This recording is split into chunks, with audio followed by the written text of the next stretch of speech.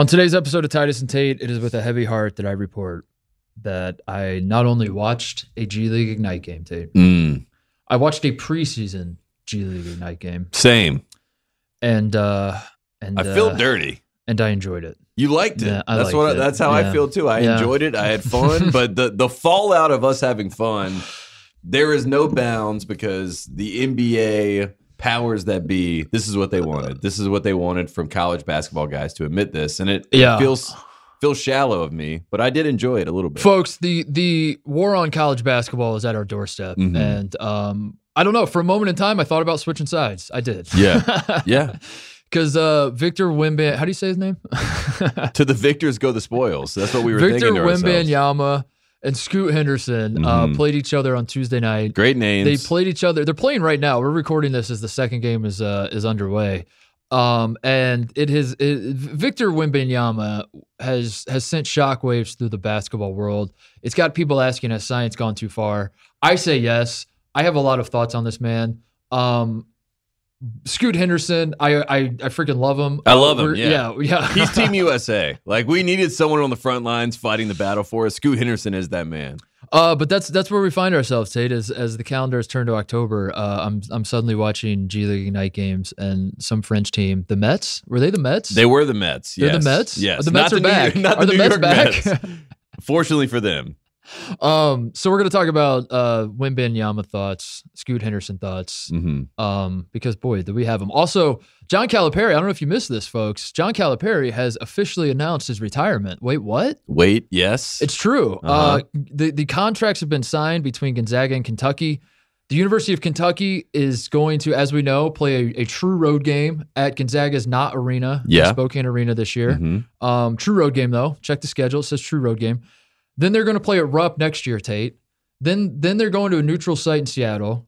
Then they're going to a neutral site in Nashville. Yes. Then they're playing in Rupp again. This is all under this is all in the contract they signed with Gonzaga. And then finally, in 2027, the University of Kentucky Wildcats will be playing the Gonzaga Bulldogs in the Kennel in 2027. So, ipso facto, John Calipari basically announced to everybody, I will not be the coach of Kentucky in Start your clocks now. The countdown is on. We're about 5 years away from Kentucky having a new head coach. Who will it be? Mark Pope is a name that I've heard out there. But like you said, the end is near. A lifetime contract comes to an end while a life is still going on. Yeah, sadly, that means John Calipari is going to die.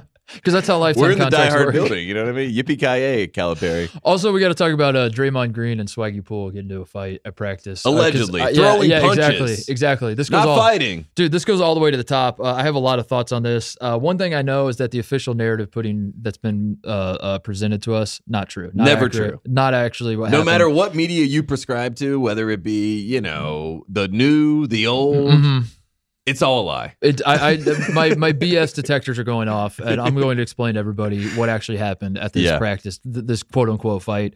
Also, we might read some dirty laundry emails. We'll see. We'll see what Jim wants us to get more people sending in stories. He loves to read these stories. So TitusandTate@gmail.com. Dirty laundry. But I think we got a couple we're going to read. We got some good ones today, but just keep sending them in. We'll read those. All that coming up. But first, Woody Durham. He takes the timeout.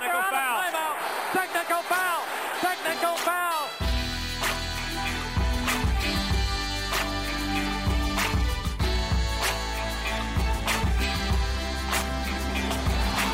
all right, let's start with Wembanyama and Scoot Henderson, Tate. As I said, the war on college basketball is at our doorstep. This is a threat unlike anything we've ever seen before. Some of these threats on college basketball are familiar to us. The G League is certainly nothing new. So like the Scoot Henderson part of it, whatever.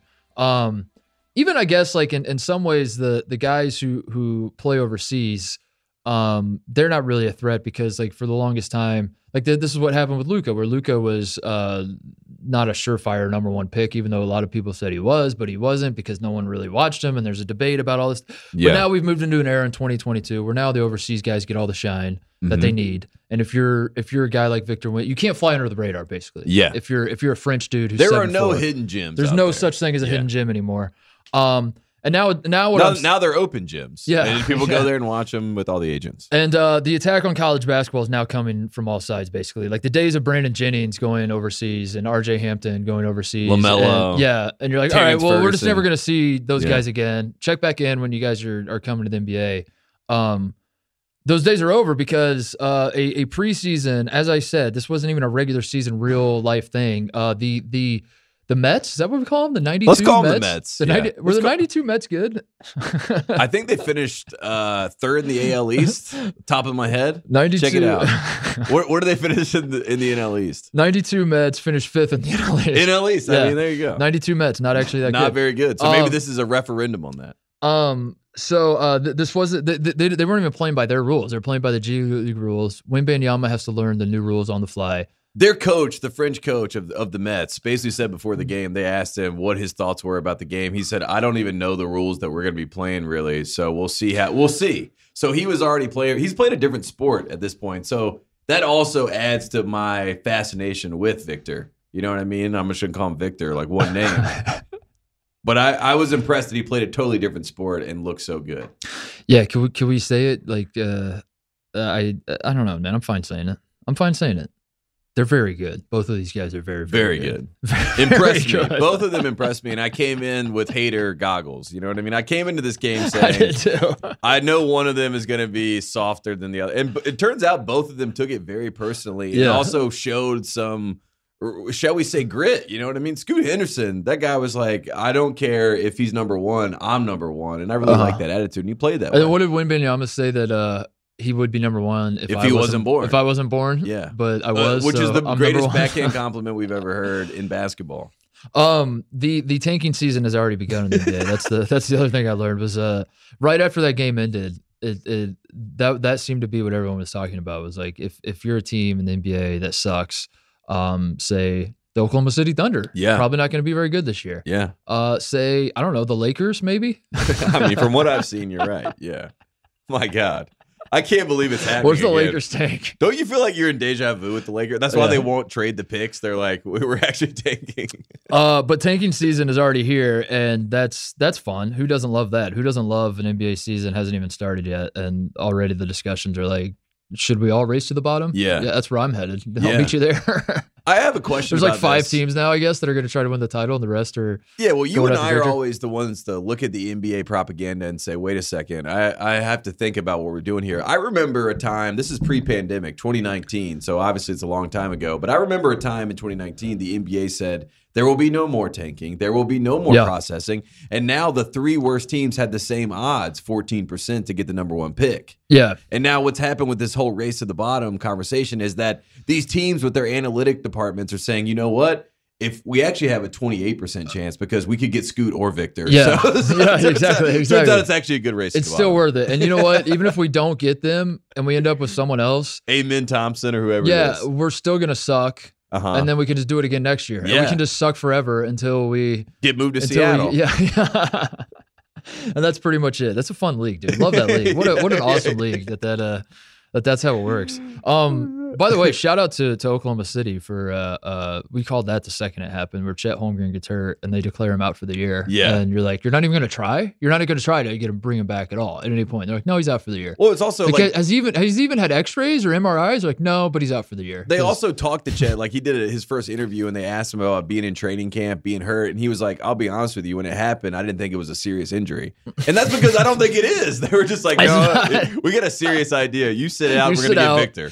We're going to have you and Victor. The Twin Towers. They're going to be tall and lanky and make it happen. The dual unicorns. This is the NBA media have painted themselves into a corner with the unicorn talk. It's a boy who cried wolf situation. What happens when the whole league is unicorns? Yes. Yeah. When every single prospect that comes out is a unicorn, and then you have a guy who's 7'4" that can do it all, that's hitting step back threes. Yeah. That a real unicorn. Yeah. Then all of a sudden, what word do you use to describe him? And you got to start going into the folklore dictionary the thesaurus for real. Yeah, because you're bringing out things that no one's ever heard of on a general level. When you're going deeper than Greek mythology, people are like, can't keep up. Unicorn was what it was. LeBron said that he kind of said the same thing. He's like, everyone's a unicorn now, so I guess Victor's an alien is what he said. Oh, he did say that. Yeah, he said that. Which I don't know if that's. I don't think that helps because Michael Jordan they called an alien. You know what I mean? I feel like I thought we already left alien in the past. Are we going back to alien? Is this how this works? Everything comes back in style. Maybe that's a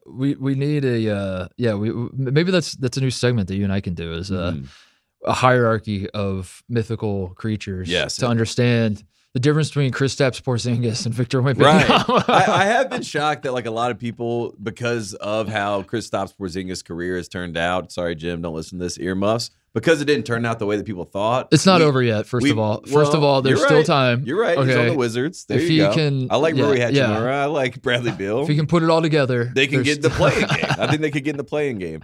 But I think that we are we're jumping the gun a little bit to say that we've never seen someone at 7'2" plus move fluidly, because Kristaps does.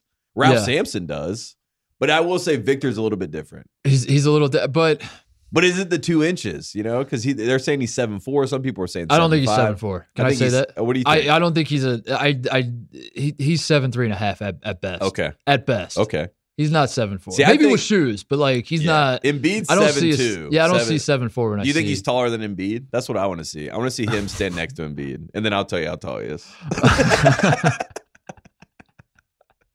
All the guys lie. Yao Ming stand next to him back to back, and I'll tell you how tall he is. Every guy in the NBA lies about his height anyway. So except for Kevin Durant, who lies down. He lies down. He's like, I'm 6'10". They're like, no, you're not. Yeah. Yeah. How? How tall? Who actually is? Yeah, that's a great Yao point. Ming is 7'6", right? That's like what we know. We know Yao Ming is 7'5", 7'6". Okay. Shaq's like Yao Ming's a big boy. I can confirm. I saw Yao Ming in Vegas Summer League in 2019 when your Charlotte Hornets lost to the Chinese national team. My Charlotte Hornets threw that game for diplomacy. That's right. You said people forget this, but Yao Ming said he lost an inch in his old age. He said he's lost an inch. So if Wembanyama stands next to him and is still shorter than Yao Ming, then he's 7'3". Okay. That's really this changes test. everything. We need a Yao Ming test. This changes everything. The other. So I saw like 2 big conversations happening after their first game. Okay. One was tanking has already begun. Like all these teams, race to the bottom. Race to the bottom. If you're not one of the 4 or 5 teams that has a realistic shot of winning a title, and you are actually trying to win games, what are you doing? Yeah. So you're an idiot. I heard that and I thought to myself, that means all I know is that Benedict Matherin's going to be awesome. He's going to be too good for the Pacers, and the Pacers are going to like get the 8th pick this year because they win too many games because they're too I don't know. That frustrated me out of the gate. I was just like, oh great, so that means that I watched these 2 guys. Meanwhile, my Charlotte Hornets, they're going to suck ass. Well, they signed LiAngelo Ball, and they said, you know what, race to the bottom. We'll see you there. Michael Jordan said, one last swing, baby, before I sell this team. They're going to be terrible. The Pacers are like... We've had Tony Parker. We've had Nick Batum. We love the French. We love the French. So it's the race to the bottom.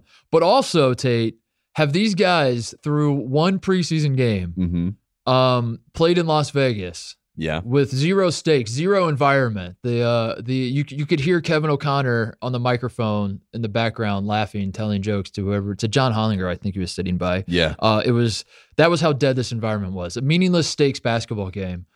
Did these guys show enough in that environment to shut it down? Are you hitting the John Taffer shut it down button? And you're yelling at both of these guys if you played another minute of basketball. Because I think today, right as we sat down to record, the game was going on right now. Scoot came out and was hedging a ball screen. It was a knee knocker. Knees. Yeah, we had a knee knocker with Victor. Yeah. And now you're asking yourself, should these guys just pull the Michael Porter, shut it down, not play the rest of the season, opt out, and see where that takes them? Because I think that's the move. I think I think they're both good enough. That's where we've arrived to. That's how we should talk about prospects now. Is like, is he good enough to shut it down? Yeah, exactly. And I'm going to put on my Captain Hindsight cape right now and say that if I was Scoot Henderson's agent, he would have shut it down after the last game. He would not have played today. There's no doubt about that. It's dumb that he did play, right? Captain Hindsight. This is what you got to say. I also saw that Victor's agent went on the broadcast today before I came to the studio, and they asked him about Victor shutting it down, and he said, as an agent would say, he said, I've tried to talk to Victor about shutting it down, and he said, no, if there's a game going on, he's going to play in it. So that was like, I don't like it. That guarantees, for the love of the game. Now Victor's definitely going to be the number 1 pick. That's but that's a guy that doesn't understand how modern basketball works. Mm-hmm. The key to being a great basketball player. As Michael Porter Jr. taught us. It's to not play basketball. Yes. Kawhi Leonard has taught us that. Ben Simmons, Ben Kyrie Simmons Irving. taught us that. Yes. Mm-hmm. Let your legend grow. Yes. While you don't play. Sit out. Mm-hmm. Then when the haters start pointing out that he sat out a long time. Michael Beasley. He sat out a long time. He's like, I'm too good for this. Zion Williamson. when the haters start pointing out that you sat out a long time, then you just talk about how persecuted you are and how this is unfair treatment. Of and course. like, yeah. And then you win everybody back, and then people are like, it was unfair. What Philly did to Ben Simmons was actually wrong. That is true. And you're like, wait a second, what did they do to him again? Hold on. They asked him to play in the playoffs? Yeah.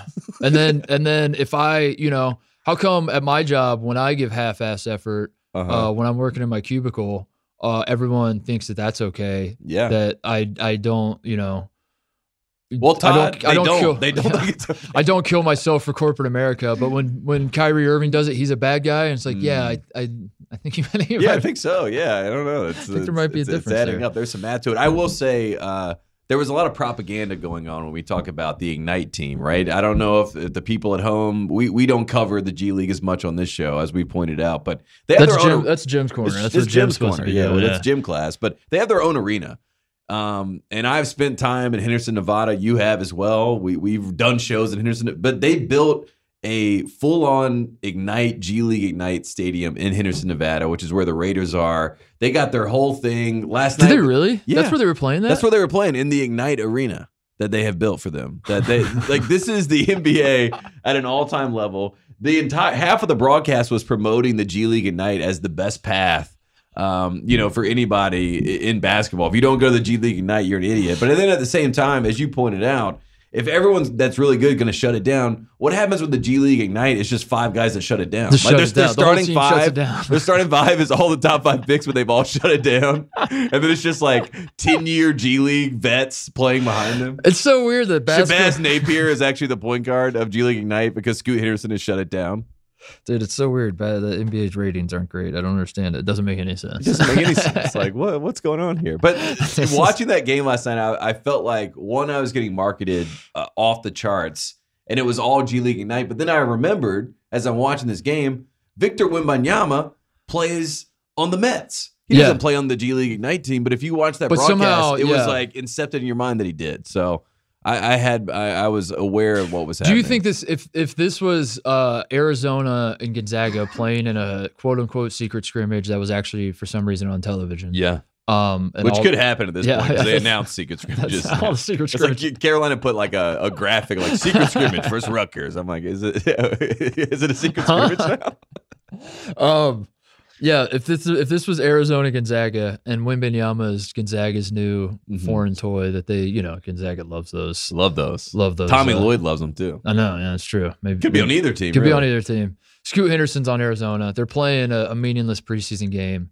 Do you think people are foaming at the mouth coming out of that? Yes. You still think so? Okay, that makes me feel better. I think they're still foaming at the mouth because of the talent of those two guys, which goes back to what we said at the start of this, which is they are very, very impressive. And it's kind of like what we saw last year when Chet played Paolo. It was like, okay, true. those are the top 2 picks. And those 2 guys played obviously in college, but these 2 guys aren't going to play in college, which is a bit of a win, so to speak, for the NBA, Illuminati, right? They're very happy that the Ignite and the Mets are the 2 teams that we're going to have to talk about with the top 2 picks. You're right. Paolo and Chet were when they played, people were excited about that. Yeah. Zion, people were excited about Zion too. I will say, people like that first game against Kentucky when Duke went bananas. Champions I think there Classic. was like And the funny part about that team was that Zion was playing against his teammate. He's playing against RJ. Like the top 2 picks were That's true. RJ That's true. and Zion. That's true. That's true. And then Jack White was like, "I'm pick number 3, baby. Watch this." I'm like, Jack, come on. Coach K's like, pass it to 30. Speed it up. Who do you like better of the 2 guys? Yeah. I mean, obviously, if you're a GM, there's no way you don't take Victor number 1. But I actually really liked Scoot Henderson, and I liked his comps. I liked that Derrick Rose was the comp because I'm a big Derrick Rose guy. Derrick Rose is one of those guards that he would go 1-4 flat, right? Like in high school. And that's ridiculous. And he would do it, and it looked like it was the right thing to do, that he could do that. Scoot Henderson has that sort of way that he carries himself. He's great around the rim, as you saw. He finished around Wembanyama's arms multiple times. I'm like, that's impressive. This guy's like basically jumping up and then adjusting midair and making a play. John Wall, Derrick Rose, all those guys came into your mind when you watched him. So Kyrie is good at that too, by the way. Kyrie's amazing at that. Sorry, I had no that. disrespect to Kyrie. Kyrie, that might be his greatest trait outside of the dribbling is the way that he's able to finish around trees in the paint. So, yeah, I mean, I come away with this. If I'm a team and I end up with Scoot Henderson, we're happy. Like, we're good. We're good to run it up with him. I want to go on record as saying this, and I will be wrong, and I don't care. It doesn't – whatever. I'm going to say it. Say it. I like Scoot a lot better. I like Scoot. I mean, if you're someone who's like into a 7'4" guy that can effortlessly shoot from anywhere on the court and can, has the potential to be the best defender in the league and also lead the league in scoring and is literally unlike any player we've ever seen. Fine. You can like that. Sure. That's fine. That's you. I'm not saying you can't. I'm not here to argue that you can't. Yeah. But I guess like for me, watching Scoot Henderson versus Victor Wembanyama, my takeaway was like I'm so glad that the him culture, he's got that dog in him stuff that like, which is like honestly, he's kind of played out at this point. Yeah. Like it is kind of annoying at this point. I'm kind of over it. Yeah. Like, Once I see Jalen Ramsey yelling, "I'm him," and then like watching Deebo Samuel run over him, I'm like, okay, I think he might be dead. Once you see like Kay Adams opening her show with like, who has the dog in him this week? Like, all right. We had a lot of fun with it, but like I think at this point but the one thing I do like about that is that it feels like it's a pushback on the nerd culture. It feels like the nerds have taken sports from the jocks, right? Yeah. Like this is what happened, the analytic movement and all that kind of thing. And to have like a moment in time where I'm watching Scoot Henderson, I understand that rationally, if I was like a GM, as you said, if I was a GM, you have to take Victor Wembanyama first. I understand get fired why he's I get all that. But there's a certain element of like, I just want to like the guy that stirs something inside me more. Yeah. That's all it is. I can't explain it. And don't ask me to explain it. I can't measure it, but I like that Scoot went into that game and you could tell that he was personally affronted by the fact that Victor is now the no doubt number one pick. Yeah. He's like, no, that's me still. Yeah. I'm still here. I'm still him. Yeah. And I'm not saying Scoot's a better basketball player. I don't care if Scoot's a better basketball player. It doesn't matter to me.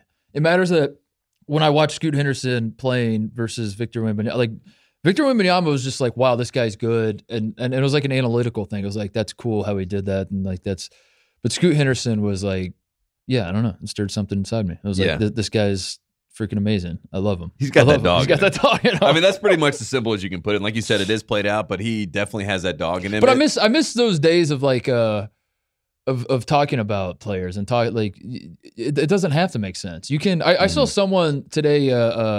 I think it was Gottlieb. I think it was a friend of the program, Doug Gottlieb, said, "Great question." Retweeted it and put it. He's still tweeting. Yeah, he's still fired off tweets. He's still tweeting about baseball tape because the tweet was someone said like, which career would you rather have, Ken Griffey Jr. or Albert Pujols? Ooh. And then you click on the responses and everyone's like going bananas because they're like, Albert Pujols, 2 World Series rings, 700 home, and they're just spitting out stats. Greatest right-handed hitter of all time. Yeah. All of this is true. If you look at the numbers, Albert Pujols, it has the longevity. Like he's got Junior beating everything. Yeah. The answer is Junior. The answer is like no question about it, Junior. Yeah, exactly.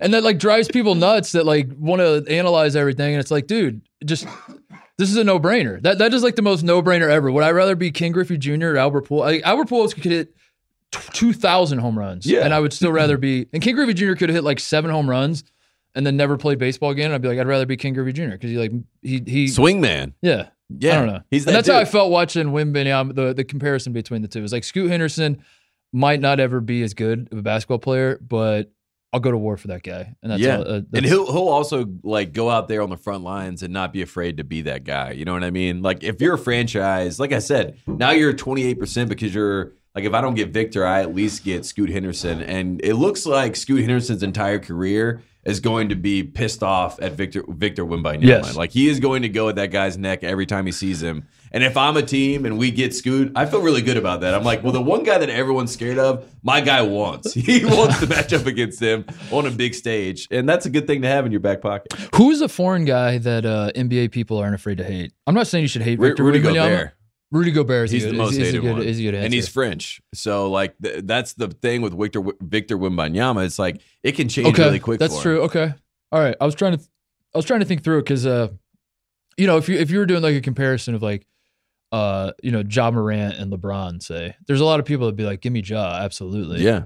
Right now, yeah. Which is kind of stupid also because, like LeBron's it's LeBron. It's yeah. LeBron. Yeah, no, exactly. But everybody's like, I don't care. I don't want all that. Like Ja is hit, and Ja has 2 him tattoos now, right? Like, yeah, he does. He does. One on the inside of his wrist and then on the top of his hand. I guess I guess maybe there's part of the American pride. I think at this point, I don't know how I want an American basketball player to be likable again, and I think Scoot Henderson might be that guy. He could be that guy, and I think it was good for USA basketball. And unfortunately, they were representing Ignite, but I would have loved this to be like a U19 French versus U19 Team USA game where Scoot Henderson is playing the French team. And the American exceptionalism comes out in all of us, and we're like, this is Team USA, baby. We run the world. So I don't care who you have on that side, but they're going to have to deal with us. And also, Joel Embiid, if you're listening, why aren't you going to play for Team USA? Have you seen all this drama coming out? So Joel Embiid is now an American citizen.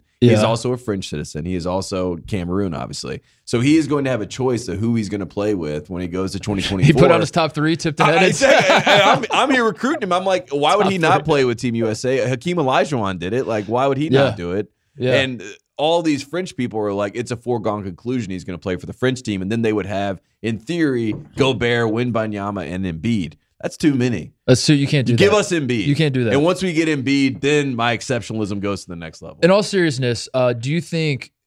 I won't ask. Do you think? I'll just say I do think this. You do think this. Okay. There is a talent problem in the NBA.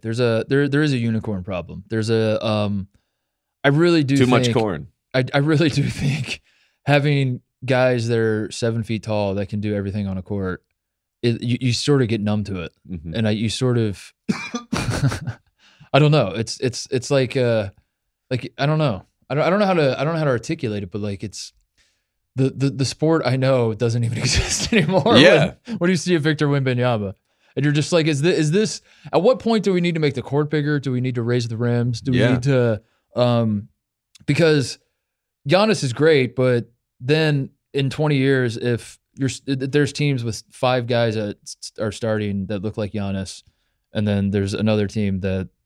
I don't know. Like the whole goddamn league is Victor Wembanyama and 7 foot, and then even the guys who suck are like that are coming off the bench are like Porzingis types. Yeah, they're still 7 foot. Like, what is this? What is this league? Yeah, and that's where we're headed. I think it is where we're headed, and it's also hilarious because what the hell is going on? Science has gone too far, is what I'm saying. Way too far, and it comes on the heels of Steph Curry opening up the game to be like, you don't have to be this freak athlete, right? You can win with skill. Skill can win in this league. You don't need size. You don't need force. It basically changed the whole paradigm. Instead, now people are like, we got to get longer. We got to get stronger. Yeah, but instead of Steph being the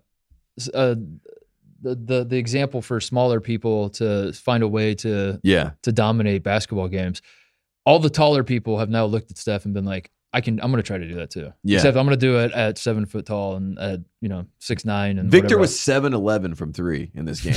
That's ridiculous. Like, I mean, that is absolutely ridiculous. And there is that's the reason why everyone in the NBA is losing their mind, because like you said, it's an analytical war. And what does the analytics always say, which we joke about, 3 is more than 2. So the fact that a guy is 7'4", maybe 7'3", can get a shot off at any time, just like a Kevin Durant, shoots at a clip like Steph Curry or Klay Thompson, that's insane. Yeah. And then also on defense, he's like playing like Giannis and Joel Embiid. He's like, and Gobert and all these guys. You're like, oh, he's like an A1 potential rim protector, also an A1 specialist shooter.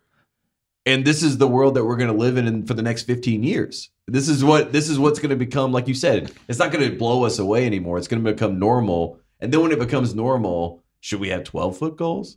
Should we extend the court? Where is the space? I think every player is looking for space. There might not be. The only space is vertical. I guess what I'm saying is the league as a whole is going through like a dunk contest arc where I don't know, maybe it hasn't peaked yet, but like what else is left? The dunk contest today, the guys who are doing dunk contests today in the NBA, if you put them back in 1985, it would have melted everyone's brains. They would have thrown them in a river and tried them for witchcraft and said like, what the hell is this? You know? And yet everybody's bored by the dunk contest. Every single year, it's like this is boring. Seen it. Yeah. Aaron Gordon, Zach LaVine was like the last time that anyone was. And I feel like maybe the league, like that's it's funny watching if someone could do a supercut of all of the talk about Chet and Paolo and Zion and Giannis and like every guy that's entered the league that's, you know, a quote unquote unicorn, and the way that everyone talked about that person.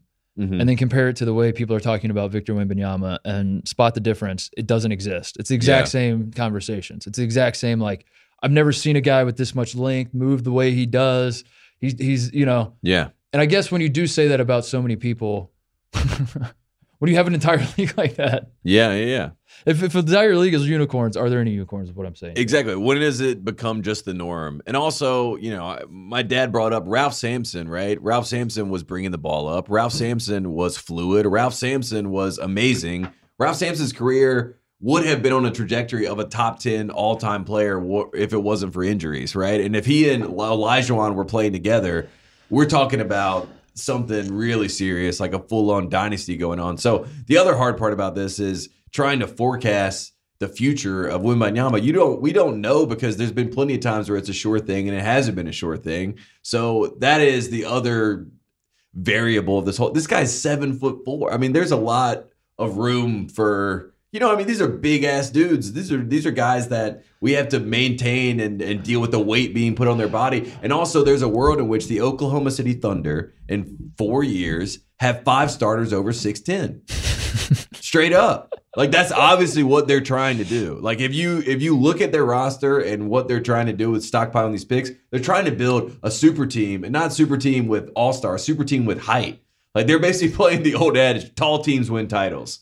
That's what Oklahoma City's about to do. It's Leonard Hamilton. Yeah, exactly. The airport test. They have said we have to pass one test to win a title in the NBA. It's the airport test, and Victor is the face of it. But I guess I'm Jeff Goldblum in Jurassic Park right now saying, just because you could doesn't mean you should. Exactly. And like, has science gone too far? I think it may have. Like, I don't know. There is. If I look up in 20 years and the entire NBA is 6'10" and everybody can shoot threes and everybody can put the ball on the floor, it makes zero sense. It's irrational. I understand that. I understand that I am the oddball and how I feel about this, but I don't think that's interesting to me. Yeah. I don't think. I think as a league, if every single person is doing this, that's not interesting. Mm-hmm. I think the fact that, I don't know, this isn't even a college versus NBA deal, but like this is a basketball. This is a point I've made a million times of like why I do find college basketball so fascinating, and why like people that love the NBA are like, how can you watch that shit? They're not as talented as these guys and all that.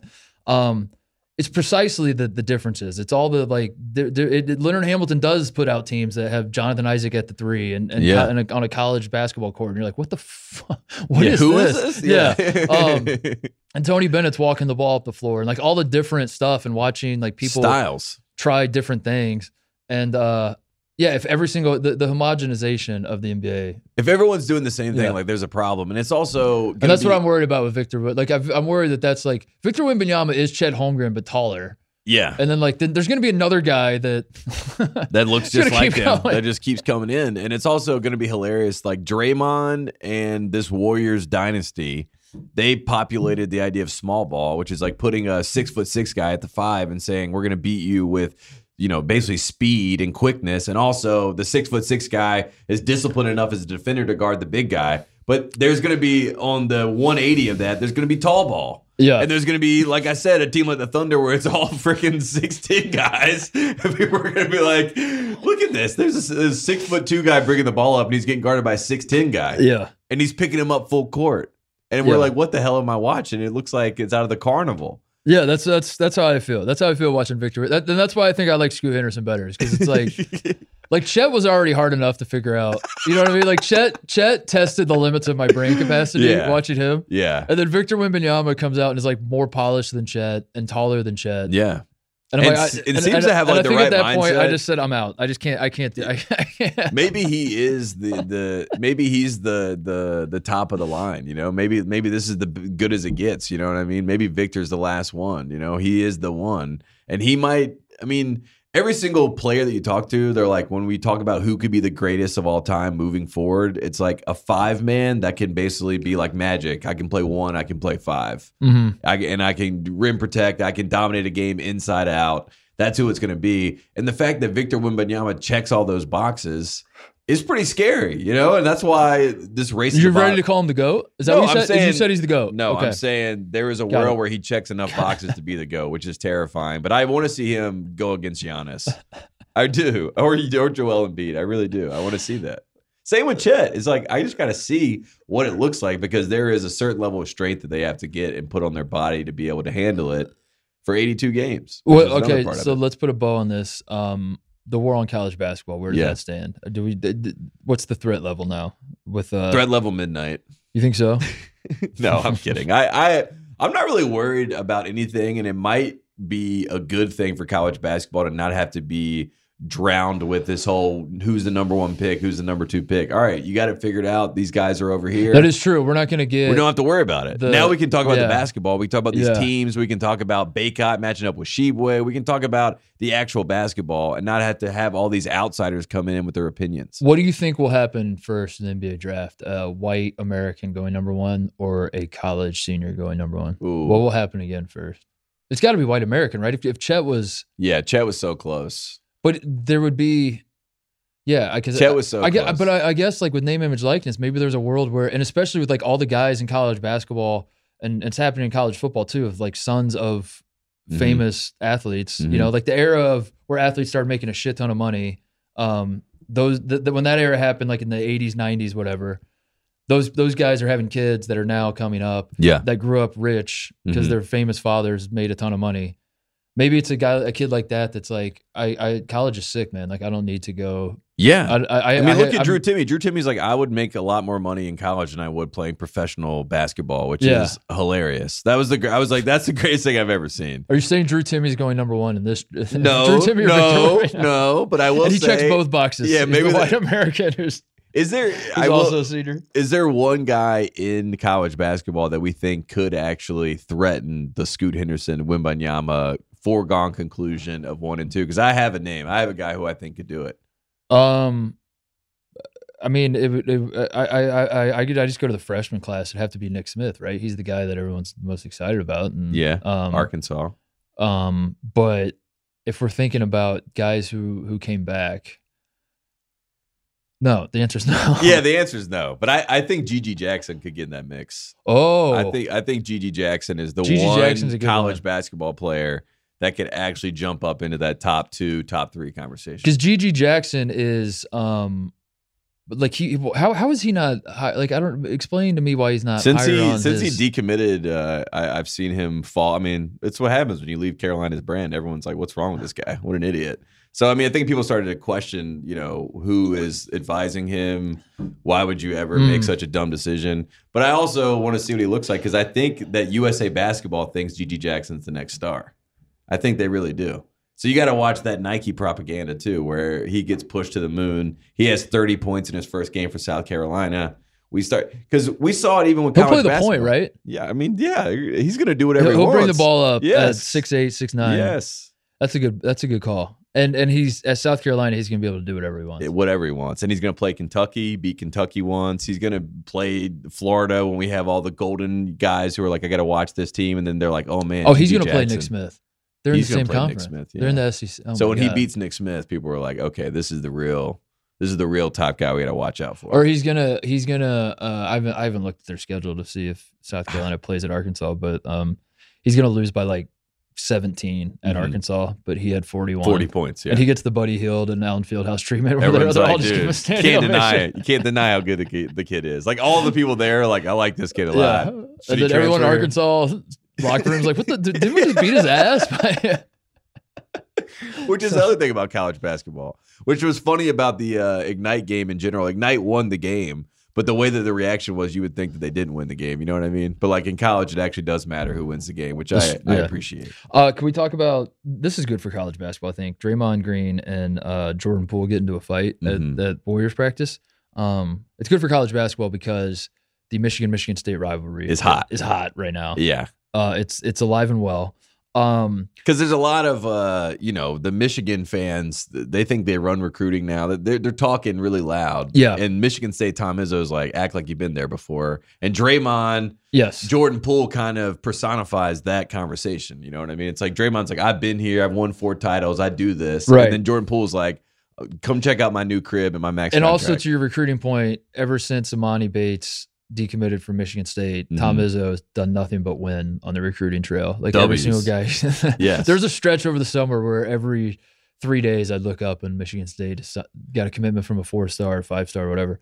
A 4+ star. Those are my favorites. Yeah. Which is Tom Izzo's favorites too, I think. By the way. And Rick Pitino. I think Tom Rick Pitino Izzo said I don't like 5 stars. Yeah. I like 4+ stars. Loves those kids. I'm going to say this about Draymond versus Swaggy Poole.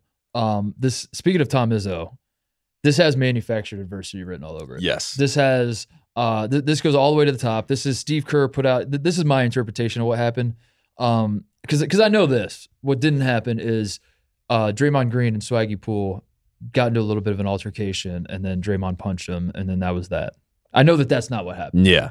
What happened is Steve Kerr put out this is how I see it. Steve Kerr put out a hit because the Warriors are fat and happy. They won a title. They, frankly, going into last season, no one thought they were going to win. Except win. for Stephen A. Smith, which is still hilarious. And everything's going too well for the Warriors. And this just like the way to reset everything, if you had to pick 2 guys on the team to get into it, it's the guy who represents the toughness, the grit of the Warriors, Draymond Green, and it's the guy who represents the swagger of the Warriors, the Flash, Jordan Poole. Have these stylistic approaches to the game clash in a practice, have them fight, have the media take the story and create this manufactured adversity where now we have to turn inward and look at each other and circle the wagons and now become a tight-knit group. And I think that's exactly what happened. And I think when you're saying that break Steve it all Kerr down, pulled a Tom Izzo. Yes. When you break down, like I think Draymond agreed to be the fall guy in this, where he would look like a bad guy who like starts fights and practices, because Draymond's trying to remind everybody that he has a podcast. So, because his podcast was hot during the NBA Finals. Yeah. Then the offseason happens. Oof. And now he's like, I got to remind everybody, tune into the Draymond Green podcast. How do I do that? Let's create this fight situation. Yes. Reaction pod. Emergency pod. Yeah. So now everyone's like, oh, I got to see what Draymond has to say about this. Then Iguodala I saw comes out and like immediately defend, because like the story was that Jordan Poole like was basically getting a big head and Draymond had to put him in his place and all that. But then wonder where that story came from. Yeah, exactly. And then Iggy comes out and is like, no, that's not it. Like he immediately defends Jordan Poole. Yeah. He says Jordan Poole's a great dude. And basically what I'm saying, Tate, is release the tape. I don't think this fight happened. I don't even think it happened at all. Never mind that like this was all like orchestrated behind the scenes. I don't think that this actually happened. I think that this is just the media being played like puppets, and that's what happened. I'm not reading between the lines. I'm reading the lines. And what do the lines say? That Draymond threw a punch. It doesn't say Draymond hit Jordan Poole. It doesn't say that he landed the punch. He said he threw a punch. And I know plenty of people that have thrown punches. Why would this be a story otherwise? Like, you know how many guys are throwing punches in basketball practices all across this great nation? Cam Newton, going into the year that they went 15-1, whooped Josh Norman's ass in practice. Beat the shit out of him. You know what I mean? And then everyone's like, what's going to happen with the Panthers? They went 15-1. Yes. And I think it was a great moment in history. It was like, sometimes it happens, people boil over and you got egos, you got leaders, you got all this sort of stuff going on. I think that Jordan Poole is in the right. I don't mind. I don't even know the situation. I don't know the facts. I don't even know the facts. But I'm on Jordan Poole's side. I'm on Jordan Poole's side of this. And especially the way that it was leaked and reported, I know what it was coming from, the new media, quote unquote. So it's like, they try to frame Jordan Poole a certain type of way. And guess what? We all know how this works. There's one max contract on the table at the end of the year. Jordan Poole's going to get it. Draymond's not going to get it. So Draymond's mad. So he threw a bunch at him. What if Jordan Poole touched his elbow? Oh, that's right. That changes everything. What everything. if they went to shake hands and Jordan Poole touched his elbow as they shook hands? And then Draymond was like, I have to strike this man in the face. He was like, based on your own rules that you guys made up. Yeah, you guys. I have to strike this man. I watched Jalen Rose on Jalen Jacoby. I'm sorry to say, I must strike this man. I must strike this man. Jalen was great because Jalen's like, he's like, I see both sides of the situation. He was like, I was with Draymond Green last week at my charity event. He was like, Jordan Poole, that's little bro. So you're like, all right, well, it turns out Jalen's got, both parties covered here. And he was like, to be honest with you, Draymond didn't hit him. He was like, if he hit him, different conversation. I understand the uproar. He's like, he didn't make contact. They're all good. And I was like, that's kind of like a good rule, If I get hit by somebody, I'm feeling some type of way. If the punch doesn't hit, swings, he must have quit. Free Swaggy Poole, free Draymond. I think it's a non-story. I really do. Well, that's why I think this goes all the way to the You're top. right. That's why I think it's it's manufactured conspiracy. It's manufactured diversity because this is a non-story. And even if he did hit him in the face, that's still a non-story to me. Okay. Honestly, because that's I'm in agreement. That's just basketball players playing basketball. That's just old Big East basketball. That's all it is. And I'm tired of all the it's a closed practice, but somehow this gets out. It's like nothing's a closed practice. Everything is getting sent out. Everything is getting discussed. These guys all, especially the Warriors, they all know how it works. Draymond knows how it works. Yeah. Draymond is telling who he wants to tell. Marcus Spears is like, I got the inside scoop. And then like Shams has his version. Everyone has their version. It's like, oh, I wonder who this is coming from, right? So it's pretty obvious. It's so weird. It's so weird how the NBA why people are turning off the NBA more and more. It's so weird that the NBA is making a play, and this may be wrong, may rub people the wrong way. I think the NBA is making a play for the Bachelor fans. I think that they want that Bravo reality TV audience. Of course. I think this is who this is. That's Adam Silver's NBA, dude. Yeah. Get him out of here. Get Mark Tatum in and let's play basketball again. That's what I'm saying. That's all I've ever said. If I saw LeBron James do that press conference where he was calling me Adam and was basically like being like, Adam's going to do what I want, I'd be like, it's Commissioner Silver. Yes. And like, no, you're not getting a team. Like that's what David Stern would do, but that's not the world we live in. We need to make like WWDD. What would David do? What would David do? That's what he should live. Mark Tatum knows. Oh my God, it's frustrating. All right, I'm glad we're on the same page though. This is a non-story, non-starter. I don't care. It's a non-story. But at the same time, it's great for college basketball. I hope the Michigan State part of this. Do you think Izzo called Draymond and was like, "Did you hit him?" Good. Yeah, good.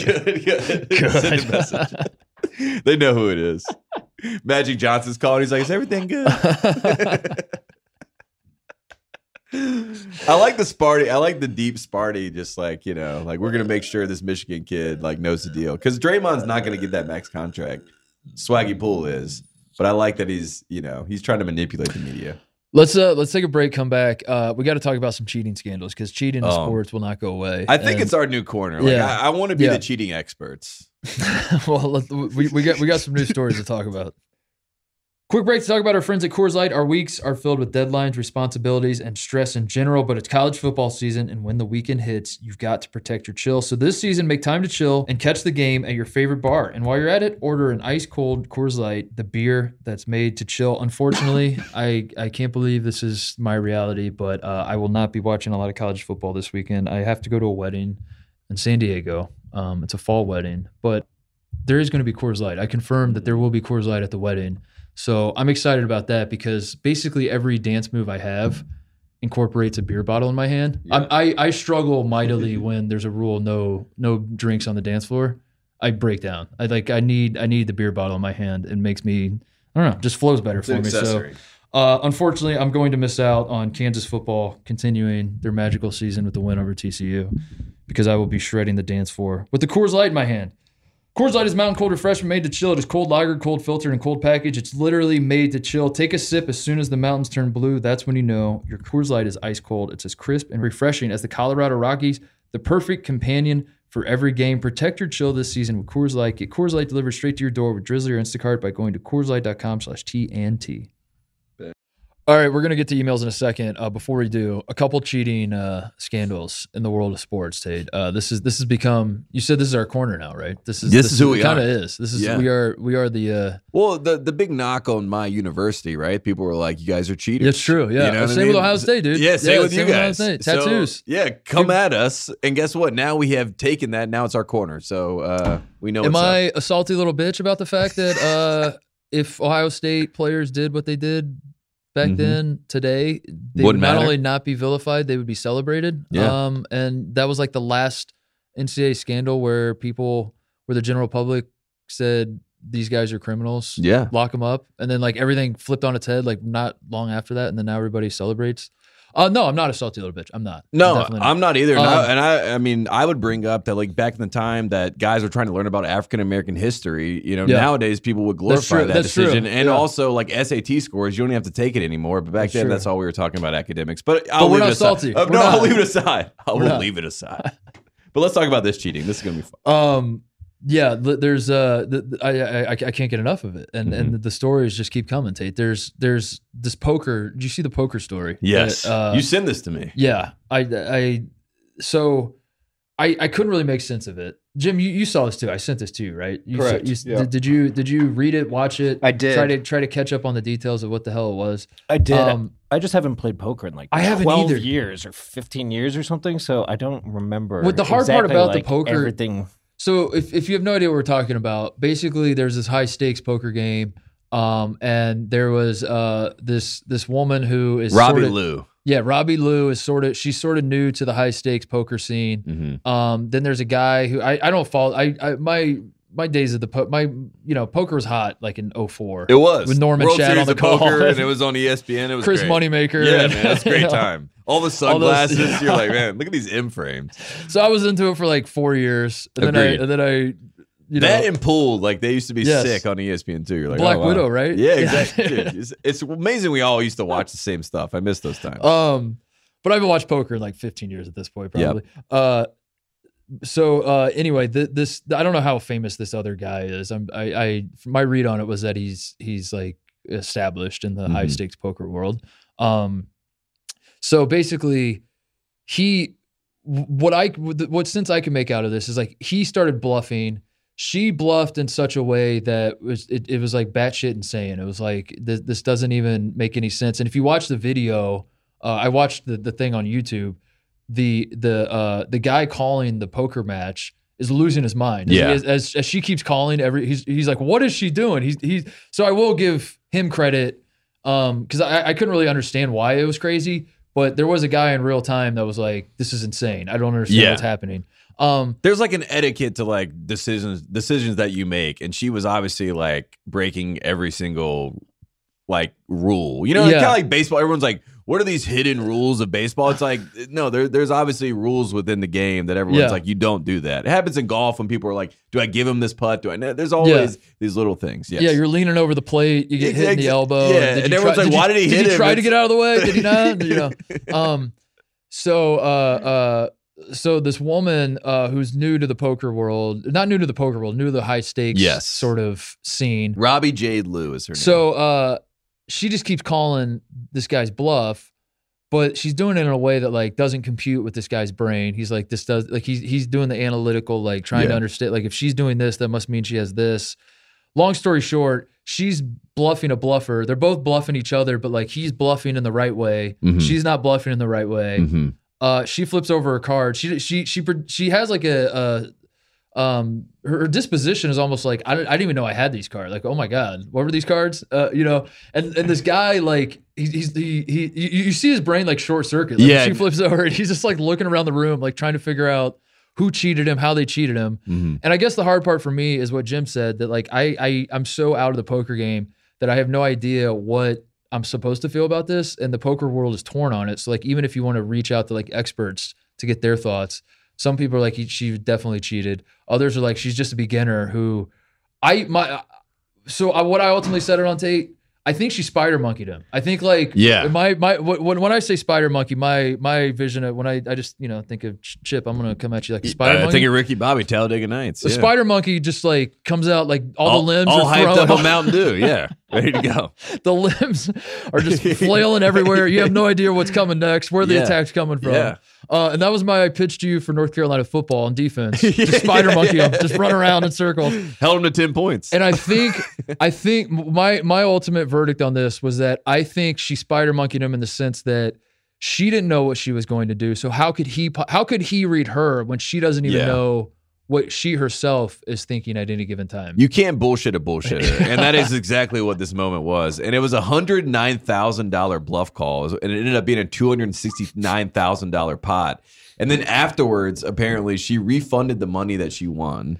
Because what happened... She did not admit she cheated, though. She was like, I'll give the money back. I'm totally fine to do that. But, like, I did not cheat. And then she also claimed that the opponent, Adelstein is his name, basically intimidated her in a hallway after the match and was like, which I totally believe. And then there was because if you watch his reaction, you can see that he's like, I jumped the shark. I don't know what to do. Well, there was like the other compelling part of it is that this woman is she a professional Instagram model, an amateur Instagram model? What's the difference? I think Instagram model, right? It's all the same. But she, if you were to stereotype, she appears when you would look at her like a bimbo, we'll say, and that's just that's the reality of the situation. That there's this new. She kind of looks like Kim Kardashian, right? Yeah. She does. So you have this woman stepping into this world of like sleazeball dudes that are playing poker, and then she outsmarts them by not actually outsmarting them, but kind of outsmarting them.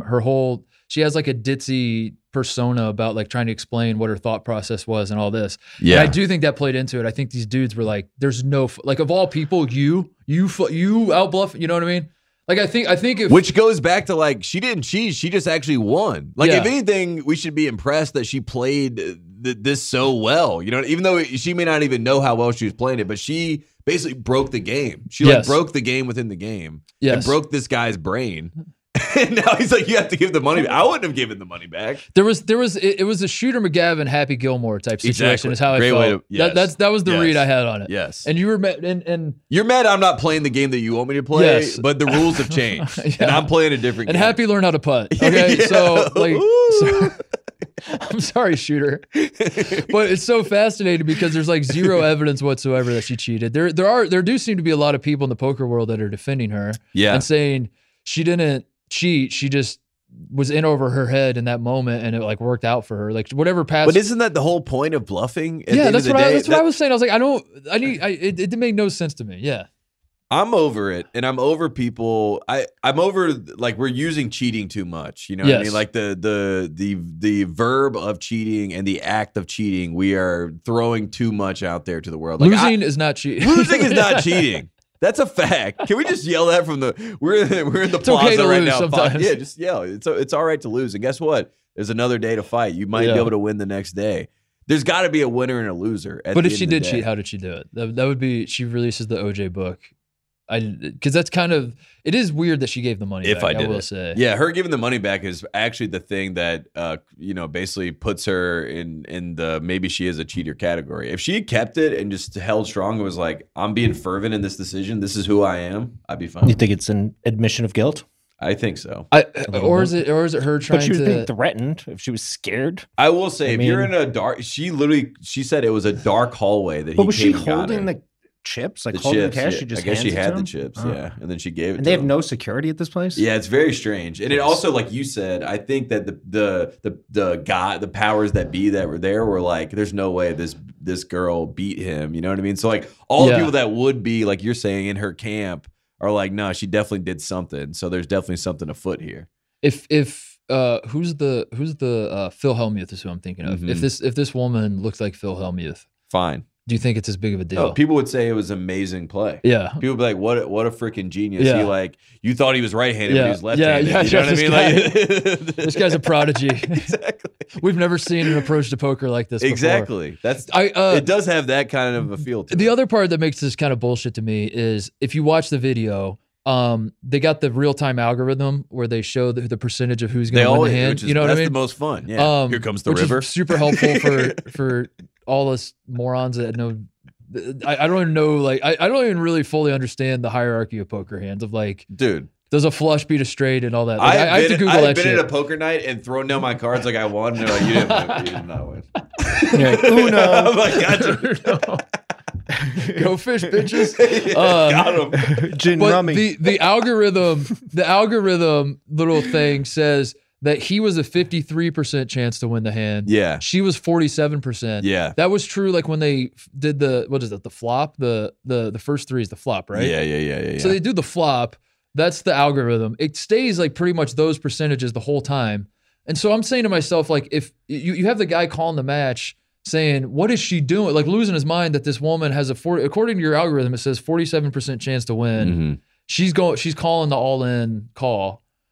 In my mind, it's like either you have to fix the algorithm or turn down the outrage, like one of the two. Because yeah. It wasn't something's broken. It wasn't a 13% type deal. Because sometimes you see that and you're like, just fold, dude. Like it's over. You have no chance. But like that's you said, why I was confused by that part of like she had a 47% chance to win. Like who gives a shit that she she took a big swing. And there's it worked definitely out. like some poker levels to this that you and I and all of us here. And to be honest, I don't care to know. I kind of don't want to, because I know someone's gonna be like, so here's the deal, man. So she was sitting on an offsuit, and I'm like, I'm bored already. Yeah, and I don't want to hear that. Put it in terms I understand. But she won. That's the end of the day. Like that. At the end of the day, like I don't know what she didn't have anal beads in her ass. She didn't have like someone that like telling her that we know of. That's what I was gonna say. How do you know? Yeah. Speaking of what she's sitting on, did you see the deep dives into her pants?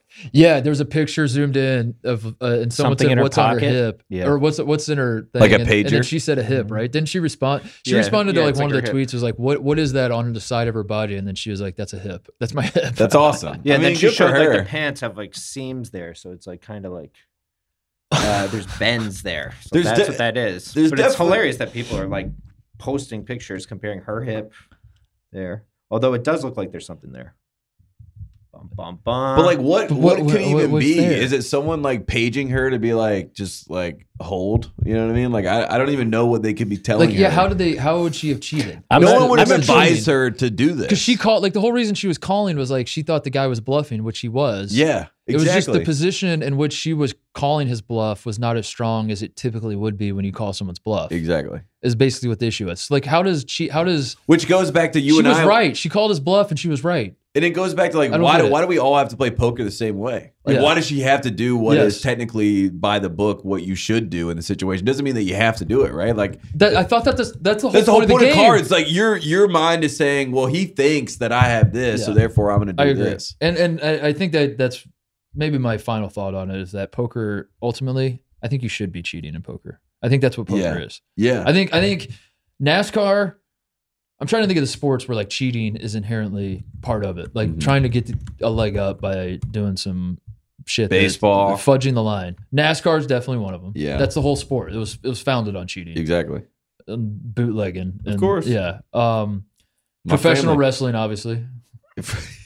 Jim nods. Yeah. Baseball, duh. Baseball, duh. Duh. Duh. Pine tar. Ever heard of it? I would say golf. I mean, like golf is Golf is no one has like- ever reported a true score in the Dude. history of amateur or you know whatever you want to call Fishing? it. As someone that played F- golf fishing. tournaments as a kid, you literally every single group that I've ever been in, there is some sort of situation where it's like, oh, that kid dropped the ball there or whatever. You know, the golf, yes. Fishing, yes. We already saw. I got in a the fight. I weights. tried Chess. out for high school golf one year, Nice. because it was a free round of golf at the nicest course in town. And Good idea. and then I got there and I realized we had to walk, and I was like, Yeah, you're like, we don't get cards. I signed up to try out just so I could play golf for free after school one day.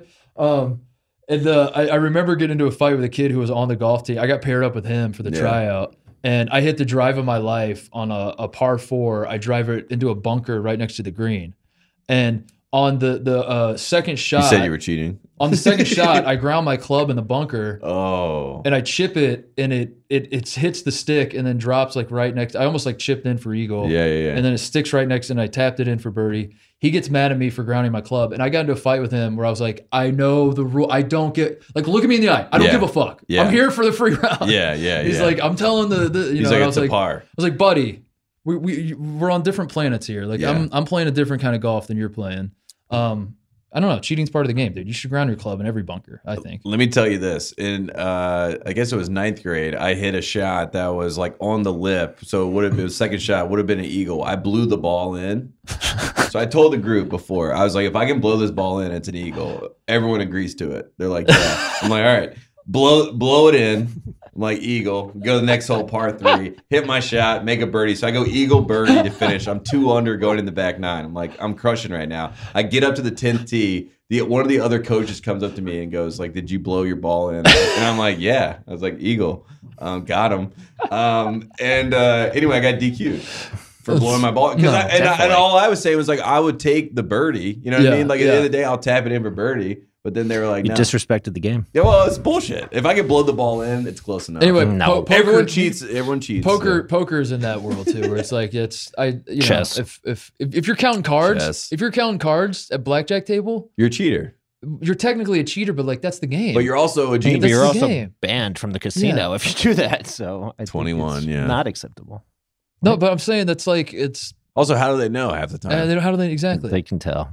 They can tell. Cheating in card games is older than civilization itself. Yeah. Guys palming aces and shit like that. Like Kimps, all these games. Everyone cheats in all everybody these cheats. games. Yeah, War, whatever you play. Go Fish, people are cheating. There's multiple phrases for it, like ace up the sleeve and shit. Basketball, like they're cheating. We saw that with Tim Donaghy, like fixing that. games. Like the other cheating story I had for you guys, I don't know if you saw this one, the Irish dancing. No.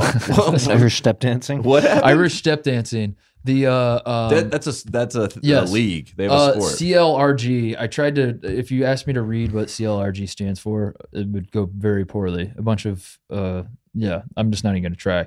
The organization is dealing with its largest ever alleged cheating scandal, which has seen some of the most successful and well-regarded Irish dance teachers in schools accused of fixing competitions for their own students. So basically, the teachers of this dance stuff are the judges, and it says, this article says it's understood that screenshots of text conversations showing 12 Irish dance teachers either asking for or offering to fix competitions were handed over in July. Separately, they've seen more screenshots which have not yet been shared, which appear to implicate at least 6 other teachers. They are soliciting them themselves. So the teachers, this isn't a case of like the teachers or the judges being bribed. Yeah. The judges are going out saying like, I'll fix it for you. Is there anything you can do for me? One of those things, Tate, according to this article I was reading, in one case, a dance teacher and a competition judge appeared to be exchanging sexual favors for higher scores. Oh my God. This is like pageants. Yeah. This is what happens in pageants all the time. Speaking of, 18 minutes ago, a Miss USA cheating scandal just broke. Dude, what is going on? What month is it? It was the time to cheat. It was fixed for Miss Texas to win, it says. Oh my God, dude. We can't trust any. You honestly can never trust judges because, like, I mean, at the end of the day, like you said, there's some chicanery going on behind the scenes there. But like, what institution can we trust at this point? It's. I don't know. I don't know what we're gonna do. It's tough. And you can't find impartial judges. They're nowhere to be found. An update on that chess cheating scandal. Your boy Hans Moken Niemann, the 19-year-old who won, who got creative, who like I don't know, spent a ton of money at Sharper Image or something. He got banned for life. The Wall Street Journal did a deep dive, and it says he's cheated more than 100 times. His instructor, and his instructor also was once busted or twice busted cheating, and that was like his actual teacher. So, he learned from the best. So blame the teacher. Yeah, but I heard people talking about how that would have even worked with the vibrations. Yeah, I still don't fully understand. They thought maybe he had like a plug in the back and then a ring on the front. So like if he moved, like he was going to move whatever, but like no was in the back. If the back like started vibrating, it was no, and if the front started vibrating, it was yes. Okay, if that is in fact true, he deserves to win. I mean, like he still knew what he was. Yeah, he still knew what move to make at least to get it going, right? You're telling me that sounds like Phil Knight coming up with the waffle iron shoe. Yeah, to run faster. Sounds like innovator. And it's like that's innovation, dude. That's not.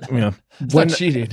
When we were in high school, when some people were in high school, Phil Bowerman came up with the shoe. By the way, fact check that. Sorry, go ahead, Jim. When we or not Bill me, Bowerman, Bill Bowerman, Bill Bowerman. Yeah. I was like, Bill Bowerman. Who's fact checking the fact checker?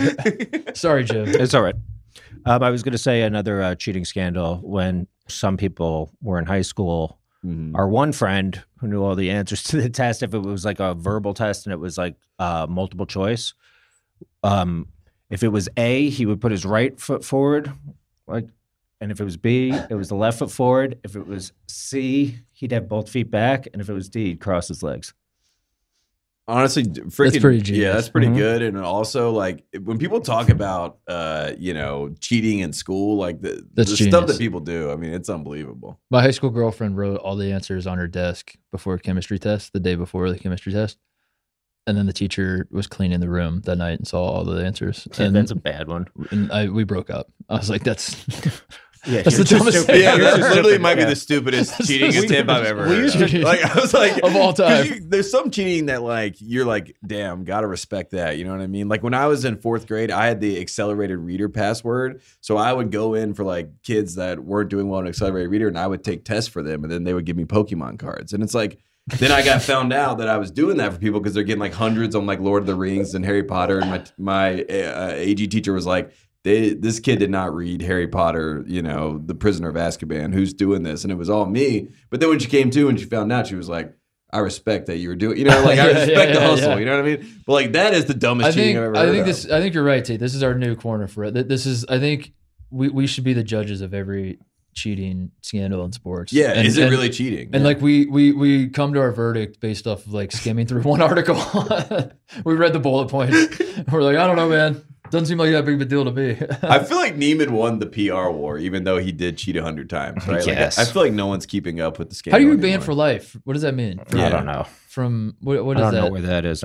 He definitely can haven't still found go that article. online and play Yeah, chess. you can play chess online, dude. Yeah. You can hustle people at like Harvard Yard out of, you know, For sure. go to those chess. He's kind of Did like a he movie. win if he's got to like sit on a orthopedic donut for like the next 2 months after that cheating? That is the Is other he the side winner? of that. I think he may have Well, lost. maybe think what if he's just Unless he was into it. yeah, that's what I was gonna say. Like, what if it's just like a kink and he's like, I just get off on playing chess and I don't know.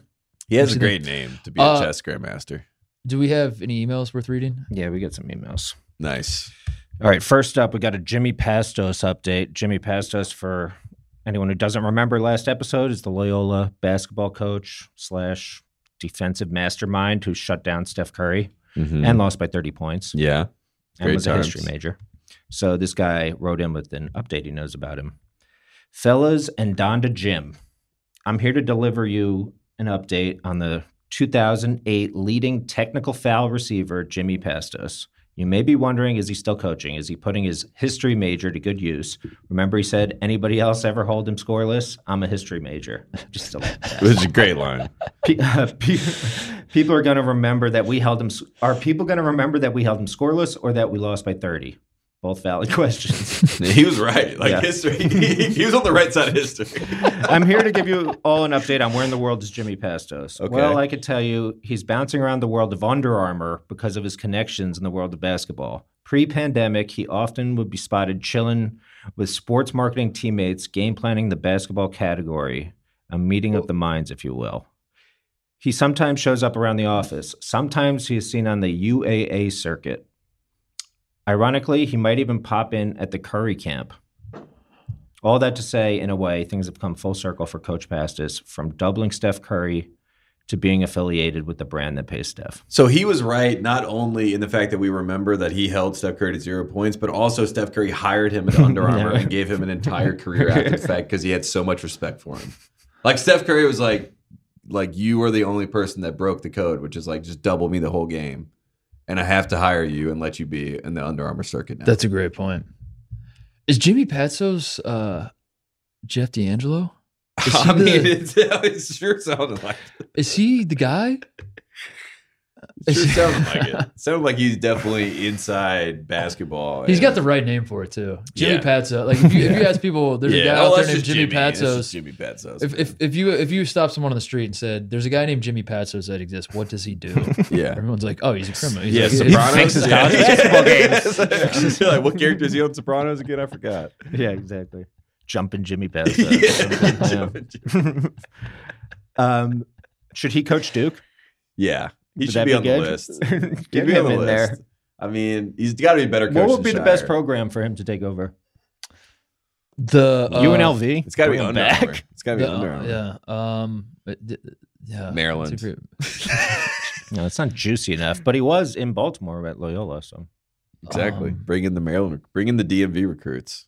that are all I going just to I'm Villanova. trying to think of like a school that needs some outside the box thinking with double teaming Steph Curry and like honestly it might be Northwestern. They're Under Armour. Yeah, Northwestern's a good call. Go to Northwestern Yeah. and you're like if you're Northwestern you're like we lose all the time anyway. We made Except for that one year. Yeah, except for that one year we made the We tournament. made the tournament. and then- People forget. All anyone remembers about that tournament is the kid crying. Yeah, the little Northwestern kid crying. Also, it's hilarious because Chris Collins got like a lifetime contract after going to the tournament, and now he's just like, all right, cool. I'm chilling. Hire Jimmy Patsos and let him. I mean, that's kind of what they did with Bill Carmody. He was running the Princeton offense and shit. Yeah. It was like, we're losing games, but at least we're losing in a different way. We have an identity. Yeah, we know who we are. We're running this offense. At least we're throwing. They were basically throwing a knuckleball that wasn't knuckling. Yeah. But like, how cool is it to see a knuckleball pitcher out there? I mean, like seeing a guy knuckling you're like, oh my God, I haven't seen one of these in forever. Look like Tim Wakefield. Yeah. Oh, all right, Dickey. Wow, I forgot about that guy. That's what Northwestern basketball was, and then now they hire Chris Collins, and it's like, let's try to be what everyone else is, and you'll never be that. Mm-hmm. So maybe hire Jimmy Patsos and let him come up with some harebrained ideas to. I do love the idea that like Steph Curry, like Under Armour's meeting with him. They're like, who's a basketball mind we should bring into the fold? He's like, Jimmy Patsos. He's like, that guy broke me. Yeah. Has there ever been anyone who shut you down? It's like, there's one man. One guy. Hire the 19-year-old. With Coach K. There's a picture of him. Yeah. He should go to. Look how unhappy K looks to be in that picture. Hire the kid. Like, not in public. I told you. The kid that's banned from all the chess games for life needs something to do. Maybe Northwestern hires him and let him come up with equipment manager. Yeah. Be great at it. Well, that was a great update. Thank you. Yeah. Who sent the email in? What was their name? I don't know. Okay. Forever bag dropping, a friend of the program. Oh man, love that. Jimmy. Yeah, Jimmy. Signed Jimmy P. Thought you guys might want to know what Jimmy Patsos is up to. So Jimmy Patsos. He talks in third person. Yeah, exactly. Yeah, that's funny. He definitely talks in third person. All right, here we go. Next one. In college, everyone knew who was hooking up with the basketball team because when the basketball player inevitably ended things, girls would keep the team-issued sweatshirts, jerseys, etc., and sell them on the ticket exchange Facebook group. Pretty good. So it was like an easy way to tell who was with them. That's a good point. Yeah, it's like your new girlfriend, and then you like see, like you're like, wait a second, what is she doing? Where'd you get that sweatshirt from? What the hell? I mean, that's great, though. I mean, if you're the girls, I mean, they always steal T-shirts and sweatshirts and stuff anyway. So. I know. I was once with a girl, and she had, like, an Affliction T-shirt when, like, all the UFC fighters were, like, wearing them. And I'm like, hello. Where should we get this? Yeah. I've asked for a T-shirt back before. That was the lowest point. I got it back, too. Wow. Yeah. Can I have my Harry Potter T-shirt back? I was like, now this is over. Pokemon. Can I have my shirt back? Any more? Here's a new one. Yeah, there's a couple. Hey, Titus and Tate. Mm-hmm. Massive fan and first time emailing in. I live in a somewhat small town in Ontario, Canada, about 30 miles away from Toronto. Nice. Growing up in this area, I surprisingly knew two former prominent college basketball players, including former FSU player and ACC Fifth Man of the Year, Fiondu Kabengele. Yeah. Close enough? Close enough. We all know what you're talking about. Okay. The other being an unnamed former top 20 ESPN, who I'm assuming you guys can put the pieces together, recruit who committed to Vandy to play with Garland. The story is about that man. Let's call him Moses. So Moses used to be a regular at our local high school parties. So Moses used to be a regular at our local high school parties and was obviously the talk of the town and garnered a lot of attention at these parties. The ladies loved him. But the only problem was he was 6'9" and incredibly socially awkward. One party I showed up to around 11 p.m. and when asking where Moses was, I was directed to the basement where he was passed out on a couch covered in his own puke. Oh my God. As you can imagine, seeing a 6'9", 17-year-old passed out on a couch, half his size, was a hilarious sight. Around the time I got to the party, the cops had also been called and they arrived shortly after to shut the party down. I hadn't had that much to drink that night, so I took it into my hands to make sure Moses got home safe because he was a highly valued member of the public. So I called my mom and she was on her way to pick us up and take Moses home. As I was leaving the party and my friend and I trying to carry him out, we were approached by the police and they started questioning us, but then saw who we were dealing with and said, make sure you boys get him home safe. We're all banking on it. At the time of my mom's arrival, Moses was somewhat awake, and we were trying to put him in the back seat. I hate that Moses is the name he picked because I just keep thinking dog. You're like Moses in trouble. Yeah. Moses was somewhat awake, and we were trying to put him in the back seat. And as we get him into my mom's car, he proceeds to projectile vomit everywhere in the car, all over the seats, the outside of the car, just absolutely soaked. We quickly drove off and got him to our friend's house where he was going to stay the night because there was absolutely no chance he was going to be able to face his parents. I get home and my mom and I are obviously pretty pissed that he threw up everywhere, but we've all been there, so whatever. The next day rolls around and I'm expecting a text from him any minute to apologize for what happened and thank me for getting him home. Around 5 p.m. comes and I get a message from him saying, last night was low-key a movie. The girls at the party were kind of whack though, LOL. And that was it. Last night was a movie. The girls were whack. LOL. I barely saw him after that summer as he was off to prep school. I think his college highlight was having 0 points, 0 assists, and 0 blocks against Kentucky and getting torn apart by Big Blue Nation on Twitter. Hope you guys found this story funny. And all the best. Love the pod. And much love from north of the border. How about that? Wow. I'm scared to say anything because it's very obvious. Yeah, I definitely know who it is. That's why it's like one of those things where he's like saying it, and you're like, Canada. Oh yeah, disavow. Yeah. I disavow this story. I just want to go on record that I had nothing to do with this. I'm no scared further to comment. see it. No further comment. No further comment. But also, like, I mean, wait. But also, thanks for writing. Shout out to your mom too, like for picking him up and being like, we got to hold this down. So. Love to see it. Love to see it. Okay. Next one. Titus Tate, Jim, and especially Moses. Wait, which? Wait a second. This is the other Moses. This story was not from college, but it features a college player you probably have heard of in high school. Guy was a 5-star and easily the best player in our school's history. He single-handedly was bringing our high school team to rankings it had never seen.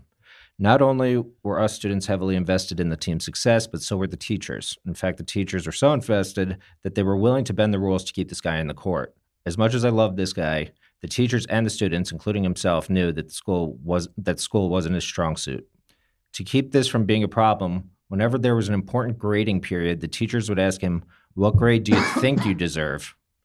and base his grade entirely off that. What? Now, most people would take this opportunity to get all A's and be an honor student, but not my friend. Not wanting to arouse suspicion from his parents or the few nerd teachers that didn't care about basketball, he chose to give himself all C's. Giving himself grades that just barely kept him on the court. Which is actually smart. Yeah. No one would tells me he deserves A's. So. Yeah, exactly. Yeah. That's a great answer. Like, I'd give him a couple A's for that. Yeah, he says, I can't tell if this was somehow smart or one of the dumbest things I've ever seen someone do. I've stayed in contact with this guy. He doesn't listen to the pod, but when asked if I shared this anonymous story without mentioning his name, he said, yeah, that would be funny as fuck. Do it. I've listened since the OSP days. It's my favorite podcast. Thanks. Oh, did he give a name? I don't Jimmy copy and P. paste the names. Yeah, okay. Yeah, no, Jimmy that's good. Patsos. Yeah. Jimmy Patsos. No, that's. I think that's genius. That's a genius move. That's, It's actually like a lot more respect that he said that. He was like, how do I keep eyeballs off me but keep everything moving in the right direction? Yes, because like that's like the sitcom version of this is you give yourself all A's and then the school gets excited about this athlete who's also a great student. Yes. And then all of a sudden they want to like feature you in some sort of You're winning the Wendy's Heisman Award. Yeah, you're winning the award at the Final Four where you're like the best student athlete and everyone, and no one seems to remember that you were driving drunk earlier in the season or like, doing stuff like that.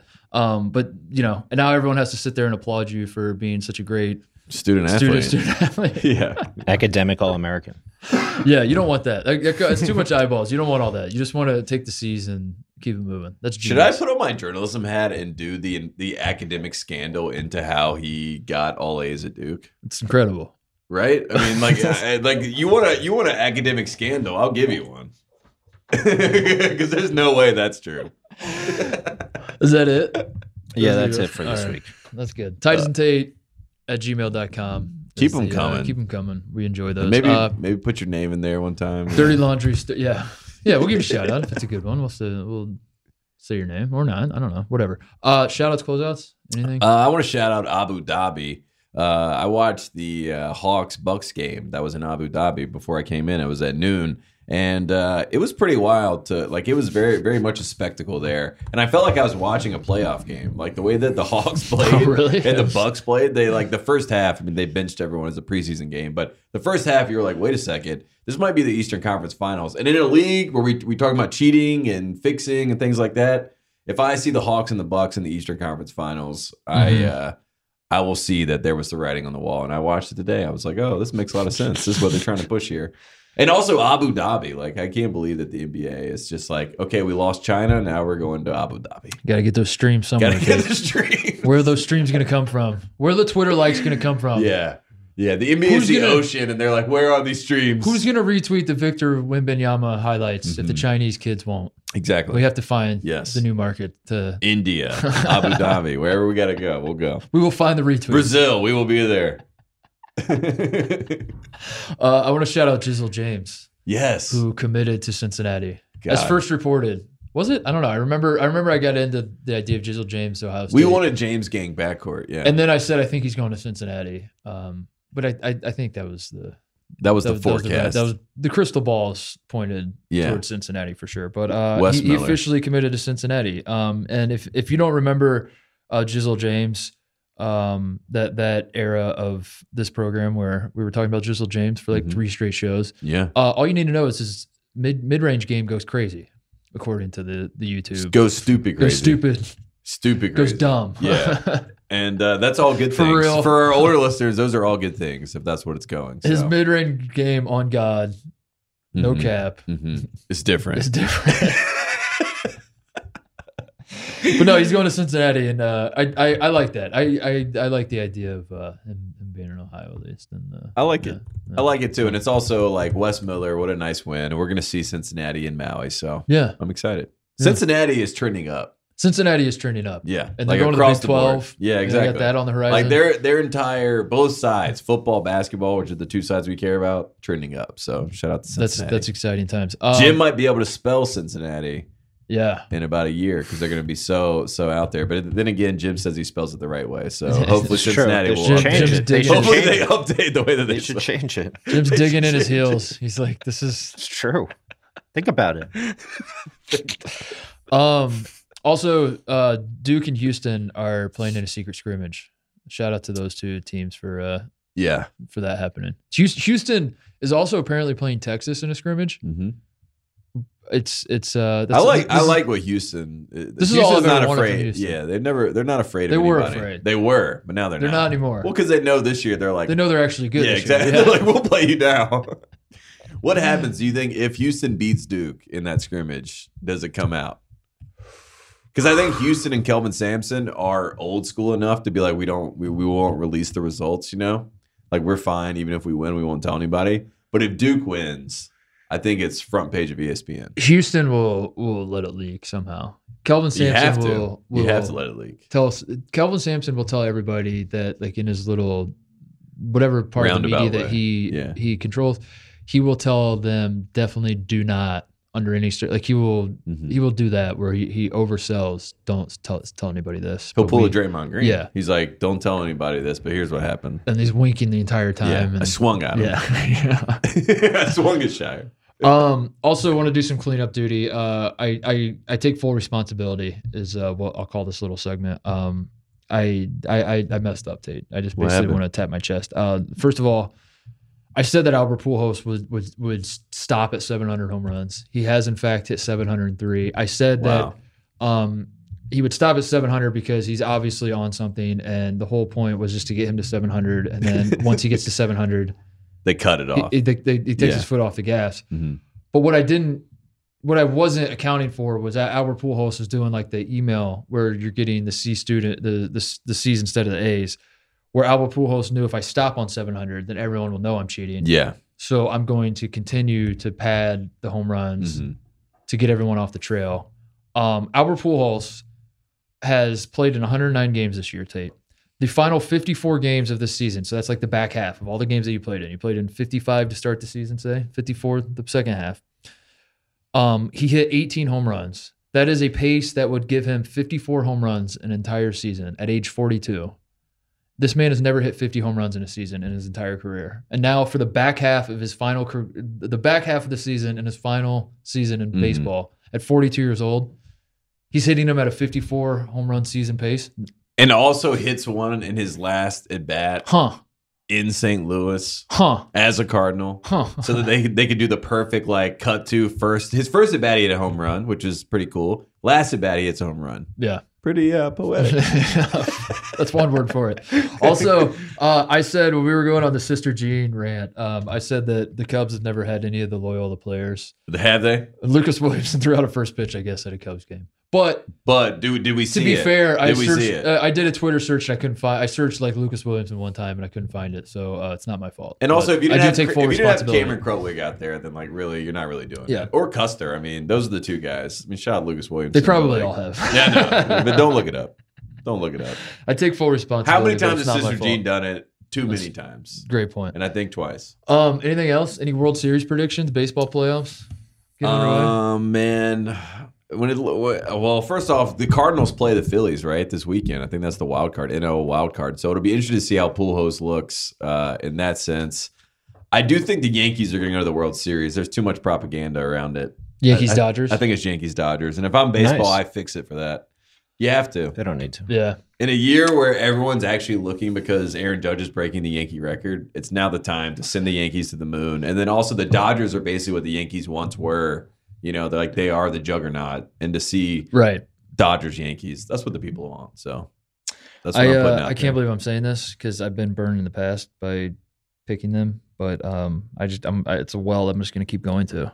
I'm picking Kentucky to win it all. Okay. Again. I like it. It's a good pick. Yeah. I mean, Coach Cal, can he handle the pressure? I'm not sure. He's not an October coach. He's a November, December coach. I got Kentucky win it all in my bracket. Yeah. Again. So we'll see what happens. I hope they get it done, man. A lot of pressure on those guys. Do you have anything, Jim? I was going to say the Yankees, but since Tate mentioned it, I'll say the Angels because I'm a Fox guy. Nice. I think Shohei's going to be great in October. I really do. I think he's meant for October. He's going to be great in pinstripes one day. We shall see. One day. By the way, today's National Coaches Day. So wish a happy National Coaches Day to all the coaches in your lives. Okay. And all the poor bastards sitting in coach. All right. Yesterday was World Teacher Day also, so shout out to all the teachers. I didn't know that there's an American Teachers Day, which is in the summer, which makes no sense. Why would it be in the summer? But there's a World Teachers Day on October 5th. That was yesterday. So shout out to all the teachers. All right. There we go. There you go. My final shout out, Creighton.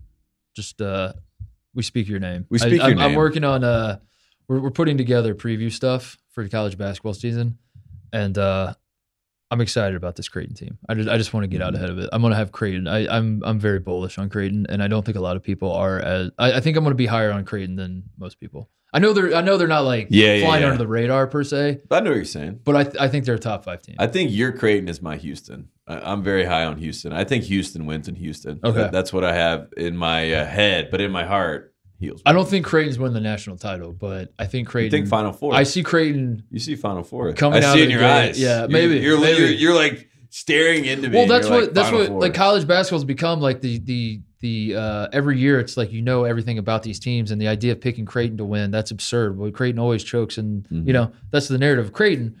But that's what we said about Baylor before they won a national championship. Yeah, that's what Villanova. we said about Villanova. That's what we said about Virginia. And Coach K. There's a lot of moments in time where you're like, we have this team figured out. We have this team figured out. Oh my God, maybe we didn't have this team figured out. Maybe we didn't have it picked. And I'm I don't know. I got my eyes on Creighton. So that's all. I'm not saying where I think they're going to finish. We'll save that for previews maybe. Mm-hmm. I just want to say I was going through the material, the literature. I was reading the literature tape. Yeah. And Creighton, we speak your name. That's all. Yeah. That's all. I like it. Creighton to win the Big East tournament. That's my big thing. Right. There you go. All right. Everybody, have a great weekend. We'll see you on the other side. Damn. Dude, are you serious yet? Do you see this man? He's fucking Gilligan in Airplane. Oh my God, dude. We started 3 minutes ago. What is happening? Should we open a window? I don't think you can. Otherwise, I would. You need some water? You got some water? I got some You gotta coffee. hydrate. You got some coffee? He's like made from water, room temperature.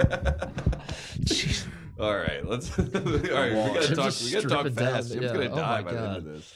Holy shit! All right, start the clock. We good? We good?